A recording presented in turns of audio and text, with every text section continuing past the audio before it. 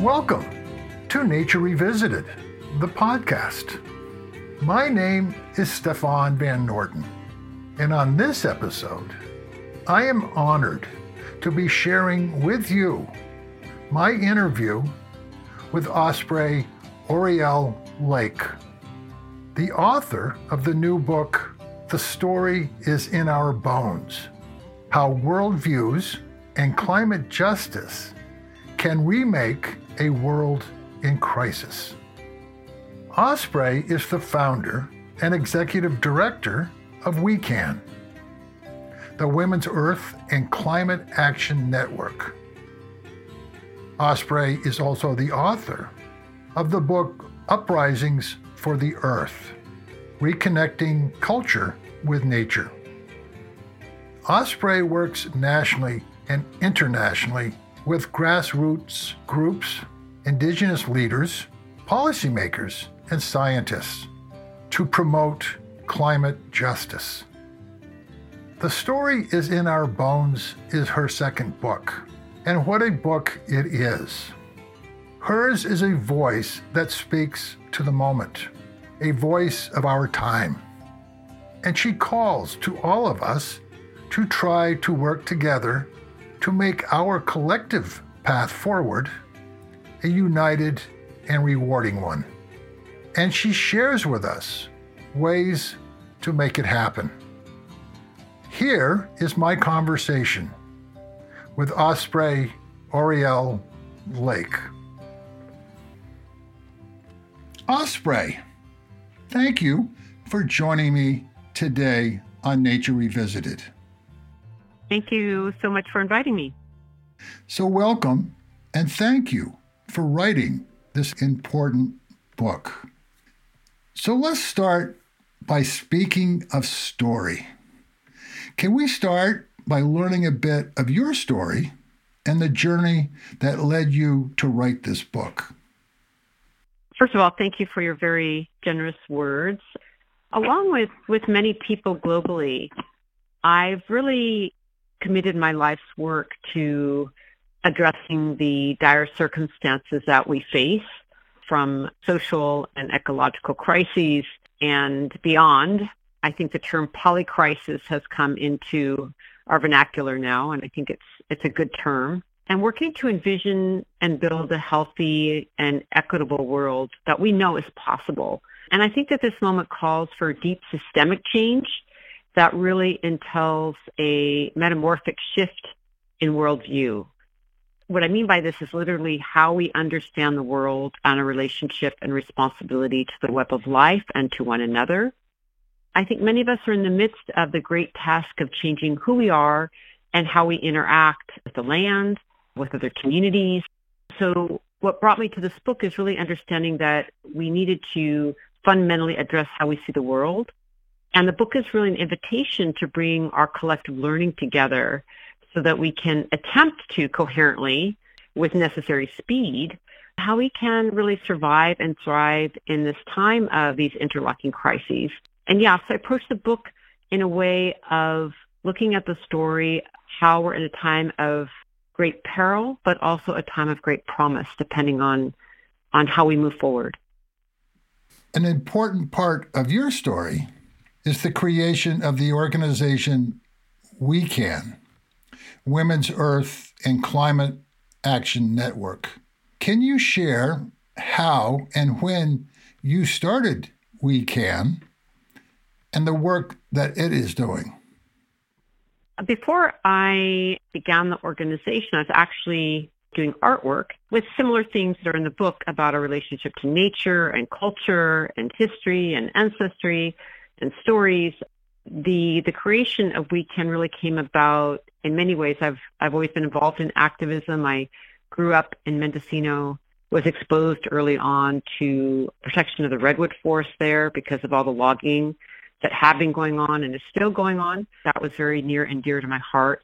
The big moment with We Can came when there were the big climate talks in 2009 in Copenhagen, and there was a lot of hope that there would be a change around global climate policy. The change that I had really hoped to see did not happen. And I was walking in the redwood trees, And I just had my own epiphany. We all have these different moments in our life that I needed to stop everything I was doing and put all of my focus on what I was going to do around the climate crisis. I made this huge pivot from doing my artwork, really began on this journey of what could I do. Some of the research that I immediately did is to learn how actually there's a big relationship between women's leadership and addressing environmental issues, including climate, and the role of women in on-the-ground solutions all the way up to policy level decisions. And just to give folks a little bit of an example, there's something called the Women's Political Empowerment Index. There's been a really deep study that shows that if you just have 1 degree rise in women's political empowerment index in any country in the world, you get 11.51% drop in carbon emission reductions. Just the change in women's role in society, in leadership, in political office has a huge effect on carbon emission reductions. There's so much improvement in communities, economically and socially, with women's leadership. This is not to say that there isn't a role, of course, for women and men and people across the gender spectrum, all of us.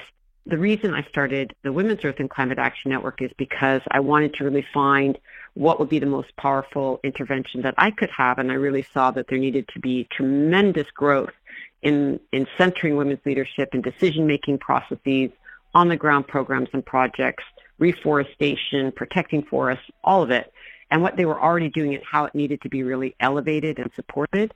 And so that's how the organization began. And then I would just say, to kind of wrap up the question, is that I think it's really important that we have these on-the-ground programs, but at the same time, we need to think short-term and long-term. So a lot of the things that we're doing every day are to stop a lot of harm from happening in communities and bring about really positive change at a very local and national level and global level. But it's also important to look at root causes, because no matter how much we do in terms of our external activities, if we don't actually address the root causes of how we got into this poly crisis, which I look at as colonization, racism, patriarchy, and capitalism or extractive economies, if we don't actually address these root causes, then we're just going to continue to perpetuate the violence against the earth and the violence against each other. What inspired the title of your book? The story is in our bones. And what is its meaning? Oh, good question. The story is in our bones, how worldviews and climate justice can remake a world in crisis. It's really meant to remind us of our inherent earth lineage as part of the web of life.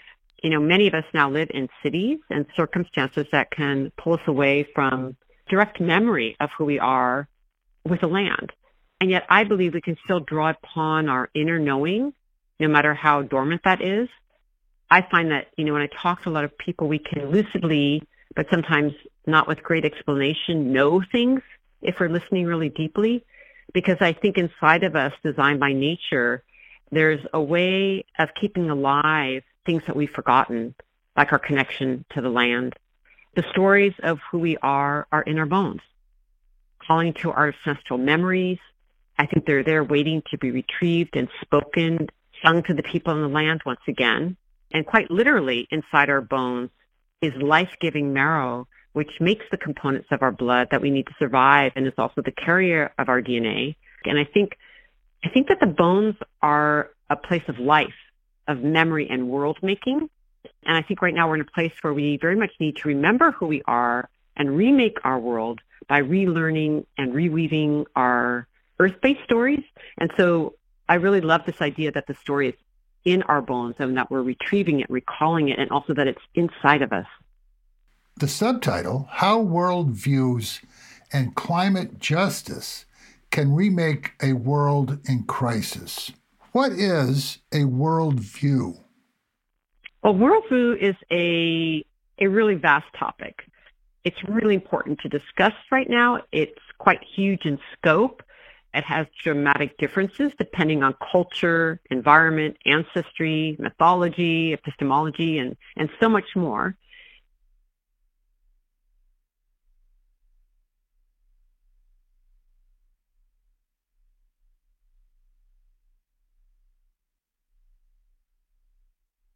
After decades of working in social and environmental movements, I continually circle back to this core entry point of how things transform, which to me is connected to our worldviews. And I think without examining worldviews, I don't think we can actually enact the level of imagination, relationships, and ethics that are now needed. So worldviews really express our fundamental nature of a particular culture, how it operates and constructs perceptions and relationships. The worldviews influence who we are and how we behave, our dreams, our relationship to the web of life. If we can't really talk about those foundational ideas about who we are and what we think, I think it's really difficult to have a discourse around political and social change. So I think it's absolutely essential. If we're going to transform and heal our world, we also need to know how we view the world. So how are worldviews a portal to our future? What I'm interested in exploring is the current dominant social mindsets or worldviews. As I mentioned earlier, we're looking at the constructs of colonization or capitalism or patriarchy or racism. These are not healthy soil to build a healthy society in a world that I feel many of us long for. So understanding worldviews is vital to entering new thresholds of living and understanding. There are worldviews that need radical dismantling and reimagining, such as the ones that we're just describing, like our economic structures based on extractivism. Other worldviews actually need to be remembered or rescued. When I'm looking at going back to our pre-patriarchal or pre-colonized ways of thinking, I think there's worldviews of looking at the earth as animate, as alive, that the rivers are alive, the mountains are alive. That worldview of a living earth is something I think that we need to remember and rescue from modern ways of thinking about the natural world in terms of just resources or how much financial value it has. Right now, there are networks of change makers, systems thinkers, writers, activists, artists from every background who are recognizing the need for systemic change. As an example, while installing solar panels and deploying wind turbines and recycling and implementing energy efficiency are very real solutions and absolutely paramount. I spend a great deal of my day dealing with solutions just like this. But I also know they alone can't address the deep layers of societal evolution that this moment demands. A lot of us are striving in our work to transform oppressive systems and processes into beneficial, thriving cultural activities and projects that really reflect a different worldview. And we're trying to disentangle ourselves from a colonial and patriarchal stronghold. In this new structure, we really are looking at that there can't be any throwaway people, throwaway lands, throwaway species. Weave life-enhancing worldviews and new ways of being and thinking into our activities and our programs. The core focus is a transition from an extractivist paradigm of exploitation and hyper-individualism and supremacy to one that is relational and earth-conscious, one that's understanding of respect and living in reciprocity with nature and restoration and reparations. And so this is the shift that we're really looking at.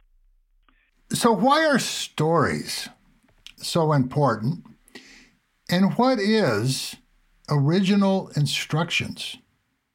I really want to honor Indigenous peoples in my response here because I think right now some of our most profound leaders and teachers are Indigenous peoples from all over the world who have maintained healthy and strong and intact relationship and code of conduct with Mother Earth. Our original instructions are connected to determining and shaping cultural values, identities, and worldviews. As an example, in Indigenous and traditional cultures around the world, they are carrying original instructions which offer teachings and guidelines about how to live in a healthy relationship with the natural world and to respect the natural laws of the earth. As I've learned from Indigenous people and also trying to trace my own ancestry, because I think at one time we all had these original instructions, These teachings and instructions are in the form of songs and stories and ceremonies and dances. They're directly gifted to people from nature. So, for example, some instructions show how when to collect plants from a region in an ecologically balanced way so as not to overharvest, or how to hunt animals so that a herd is culled in a regenerative manner. I've also learned a lot about original instructions and how they carry warnings about agreements with nature that humans really need to maintain to keep balance between humans and the non-human world. So I think it's really important to recognize also that the nuances of original instructions are most often specific to a place, because life-enhancing relationships between nature and humans are primarily informed by a specific region and ecosystem. 80% of all the biodiversity left on Earth at this time exists in the territory or lands maintained by Indigenous peoples. And this is in great part due to the respect and care that Indigenous peoples have for the sacred living systems of life, their commitment to the seventh generation thinking. All of these things are connected to original instructions that they've carried and maintained. And I think this is also why it's imperative that all of us participate in protecting and defending Indigenous peoples' rights, their sovereignties and ways of life, to respect their human rights and dignity. It's also important for all of our survival, because we can readily see that the dominant culture has really strayed away from those original instructions and right relationships with nature. We have a lot to learn from Indigenous peoples about this, but also to really think about how we can regenerate these original instructions again, because they're so key to understanding how we can live in harmony with nature. Just how important is it that we regain a connection with the feminine principles and the earth goddess in our culture? And how do you see that happening? One of the main root causes of the crisis we're in is the fact of patriarchal institutions, including patriarchal religions, that really are a form of colonization of older earth-based ways of knowing and knowledge and spiritualities. This imbalance has been devastating to humanity. It's not about putting men down or gods down, but about lifting up women and lifting up the goddess and creating balance again. Not about throwing away religions. It's about renewing them, brought back to the center fire of the people for regeneration and reconfiguring. Within this context, I think it's also about many of us reaching back to our ancestors, whoever they are, to when they were an earth-based culture and had balance between the feminine and masculine principle. But our dominant society has really lost that story of Earth as mother and as a relative, as a living being.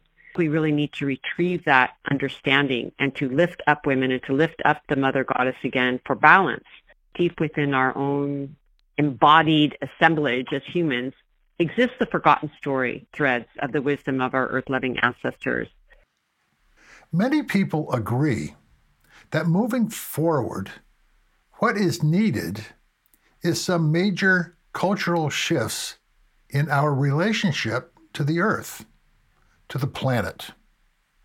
What are some of those cultural shifts that you think we need to make? The cultural shifts need to come from understanding that we need to simultaneously look to the root causes of a lot of the polycrises that we face right now and understand them and have a lot more depth. If we're looking at cultural changes, we need to have a really deep analysis of where we've been and how these things happened, which I go into great depth in my book. And that then, when we begin to understand those things and put them into the compost pile, if you will, metabolize them and have them be composted and create soil that comes out of those understandings and wrestling and uncomfortable conversations and looking inward, that we will have a much better opportunity to build the healthy and equitable world that we want. Really key to the level of cultural shift and also really listening in a very practical way to those who have most not been listened to, those that have been silent. That means listening to Indigenous peoples, listening to our Black sisters and brothers, listening to the LGBTQ community, listening to all the different peoples of the world, Black, Brown, Indigenous, everyone who has been marginalized. It also means listening to nature and the voice of nature, to the forest, the trees, the way the Mother Earth is crawling out in her droughts and floods, trying to rebalance herself. What is she telling us? As so many people in a lot of global movements say, go to the source where the hurt is the most, because that is where we're going to find out where our solutions are with the people and the lands that are in most harm's way, who have most experience with having to survive and thrive under incredible hardship and conditions. That is where we're going to find the strongest leadership and knowledge. And I think that's a very important part to this cultural shift. So why is it so important that we have a sense of things sacred? And why is ceremony also so important? One of the things that has been the result of a lot of the dominant culture view of nature is not seeing the earth as a living being, seeing nature as a resource financially, that trees are how much board feet, and even the fact that we sell water. All of these things have really separated us from the holiness of the land, the sacredness of the land, the sacredness of all life, the sacredness of each other. Without that, it is extremely difficult for us to have the healing and reciprocity practices that we really need to have. Ceremony is a way to really experience that in an embodied way. Ceremony can mean lots of things to lots of different people. I would say the most important thing is that it creates a special space where we can experience the sacredness of life and the web of life. And that when we have that experience in our bodies, I do believe that we will act in better conduct with each other and with the land. Ceremony and having a sense of all life being sacred can really help remind us of our place as nature, not separate from nature. So how has capitalism and colonialism been so destructive when it comes to our relationship with the land? Capitalism is not only an economic system, but also a worldview that commodifies everything, including humans and natural resources. I like to say more accurately, our plant, animal, and mineral relatives. It's the same avaricious appetite which is found in colonialism. It's really the foundation of colonialism. I think they're very interrelated. And if you look back through history and dig down to discover the reasons for colonial invasions and violence, we'll see that nearly every instance of exploitation concerned access to resources or the desire for free or cheap forced labor. Egregious oppressions of the world can be traced to some people wanting to possess and exploit other people and lands, often with white supremacy as the central lever. Capitalism has always depended on colonization, exploitation, slavery, cheap labor, the plundering of the forest, the water, the land. The danger of the colonial capitalist system, of the mainstream culture, coupled with its ingrained dominion over nature worldview, have been central catalysts of our climate, racism, and environmental emergencies. So this is a really toxic paradigm that really needs to be dismantled and composted completely into new trajectory. We need to stop the extractivist economy and respect nature. And some of this looks like cutting back on consumerism, changes in our economic system. Like I like to look at Bhutan as an example that has the gross happiness indicator versus GDP. I think we really need to get really open-minded about transformative change. I think we also need to really look at how we dismantle this idea of the commodification of nature and also material growth, endless material growth on a finite planet. And I love something that Kylie Terena said. She's an indigenous woman from the Terena Nation, Brazil. She was at one of the climate talks that we attended. She made the statement that colonialism caused climate change and our rights and traditional knowledge are the solution. And she was referring to indigenous rights. And she said indigenous rights and traditional rights are the solution. And some people really rebuffed this assertion about colonialism as an overstated claim. It really isn't. So this issue of colonization is something that we really need to continue to deconstruct, because it has wreaked so much havoc on indigenous peoples, frontline communities, and the land. Speaking of rights, share with us the idea of the rights of nature and how it is becoming more and more accepted. This is a topic really that excites me as well. Right now, the Women's Earth and Climate Action Network, we sit on the steering committee of the Global Alliance for Rights of Nature, and it's just been amazing and thrilling to see how rights of nature and other forms of earth jurisprudence or earth philosophies are now the fastest growing environmental movements in the world. And this was stated by the current UN Secretary General. And it really aspires to recognize nature legally and culturally as a rights-bearing entity. Exciting because it really offers a long-term systemic solution to interlocking crises, to understanding and practicing that humans are just one part of the sacred ecological systems of life. And again, I would just honor again here indigenous peoples, because I think a lot of the ancient headwaters from which the rights of nature movement was born really comes from indigenous wisdom. And right now, a primary impediment to us living differently with nature exists within our current legal frameworks. They need to be challenged and changed. Right now, most countries have environmental laws, but they're clearly not working, or we wouldn't be, destroying the earth like we are. Rights of nature has the potential to not only help prevent some of the worst effects of climate change and ecological devastation, but really help restore humans as a human beneficial species to the planet. Environmental lawyers and a lot of visionary thinkers, indigenous leaders, and activists globally have been developing this idea of rights of nature approach, which is a structure of law that recognizes that, our living planet has rights. It recognizes the inherent meaning that we were talking about earlier of sacredness, of the value of the natural world, and not reducing nature to economic value only. It needs to be put in the same framework as human rights. We need the Universal Declaration of the Rights of Nature, and putting Mother Earth right into the center of what we need to be valuing and respecting under the law. In 2008, Ecuador became the first country in the world to recognize rights of nature in its constitution, and it states in that constitution that nature has the right to exist and to be cared for according to its natural life cycles and ecosystems, and to be restored if nature is harmed. Communities in the United States have been successful in rights of nature cases. There have been indigenous peoples in North America implementing rights of nature. As an example, the Ponca Nation made history as the first tribe in the U.S. to implement rights of nature laws to protect their territory from fossil fuel extraction. There has also been, in the High Court of Bangladesh, they deemed a river a living entity with legal rights.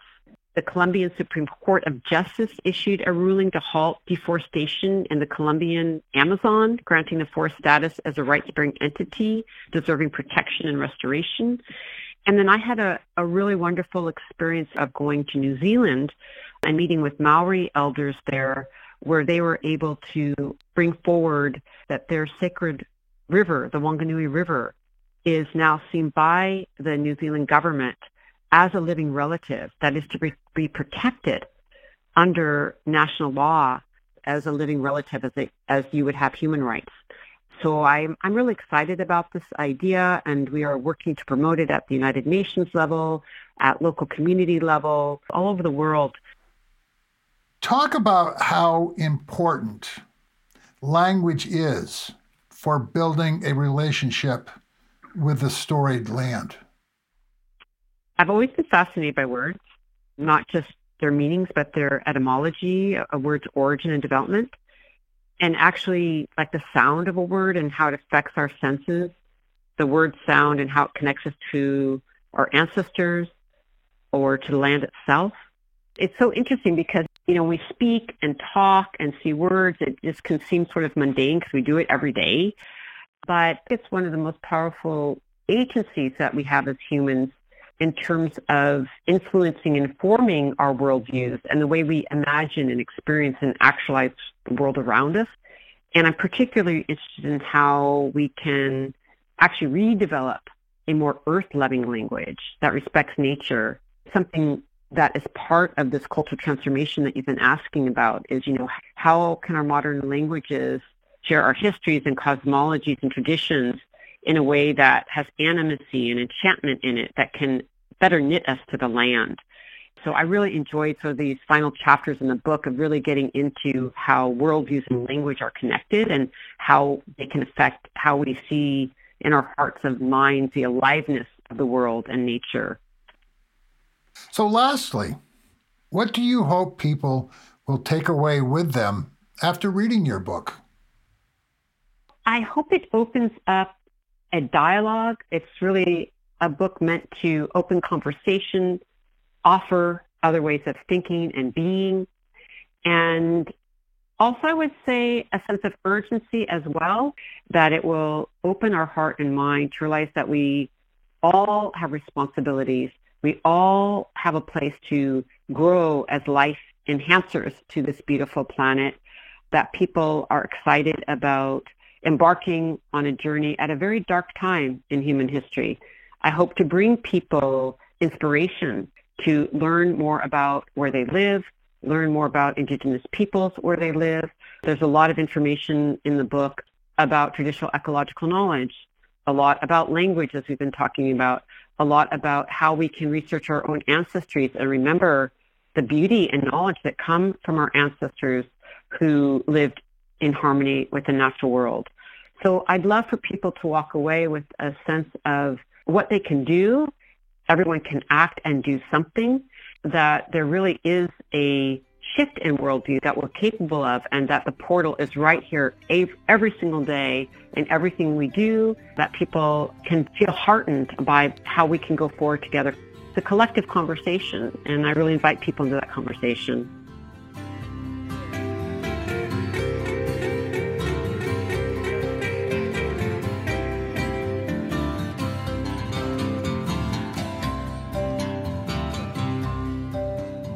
I hope you enjoyed this interview with Osprey Orielle Lake, and that you get a chance to read her book, The Story is in Our Bones. You can learn more about the work Osprey is doing by visiting wecaninternational.org or ospreyoriellelake.info. If you enjoyed this episode, please share with friends, family, and colleagues. If you would like to share your thoughts or comments on this or any other episode, please email me at noordenpro@gmail.com.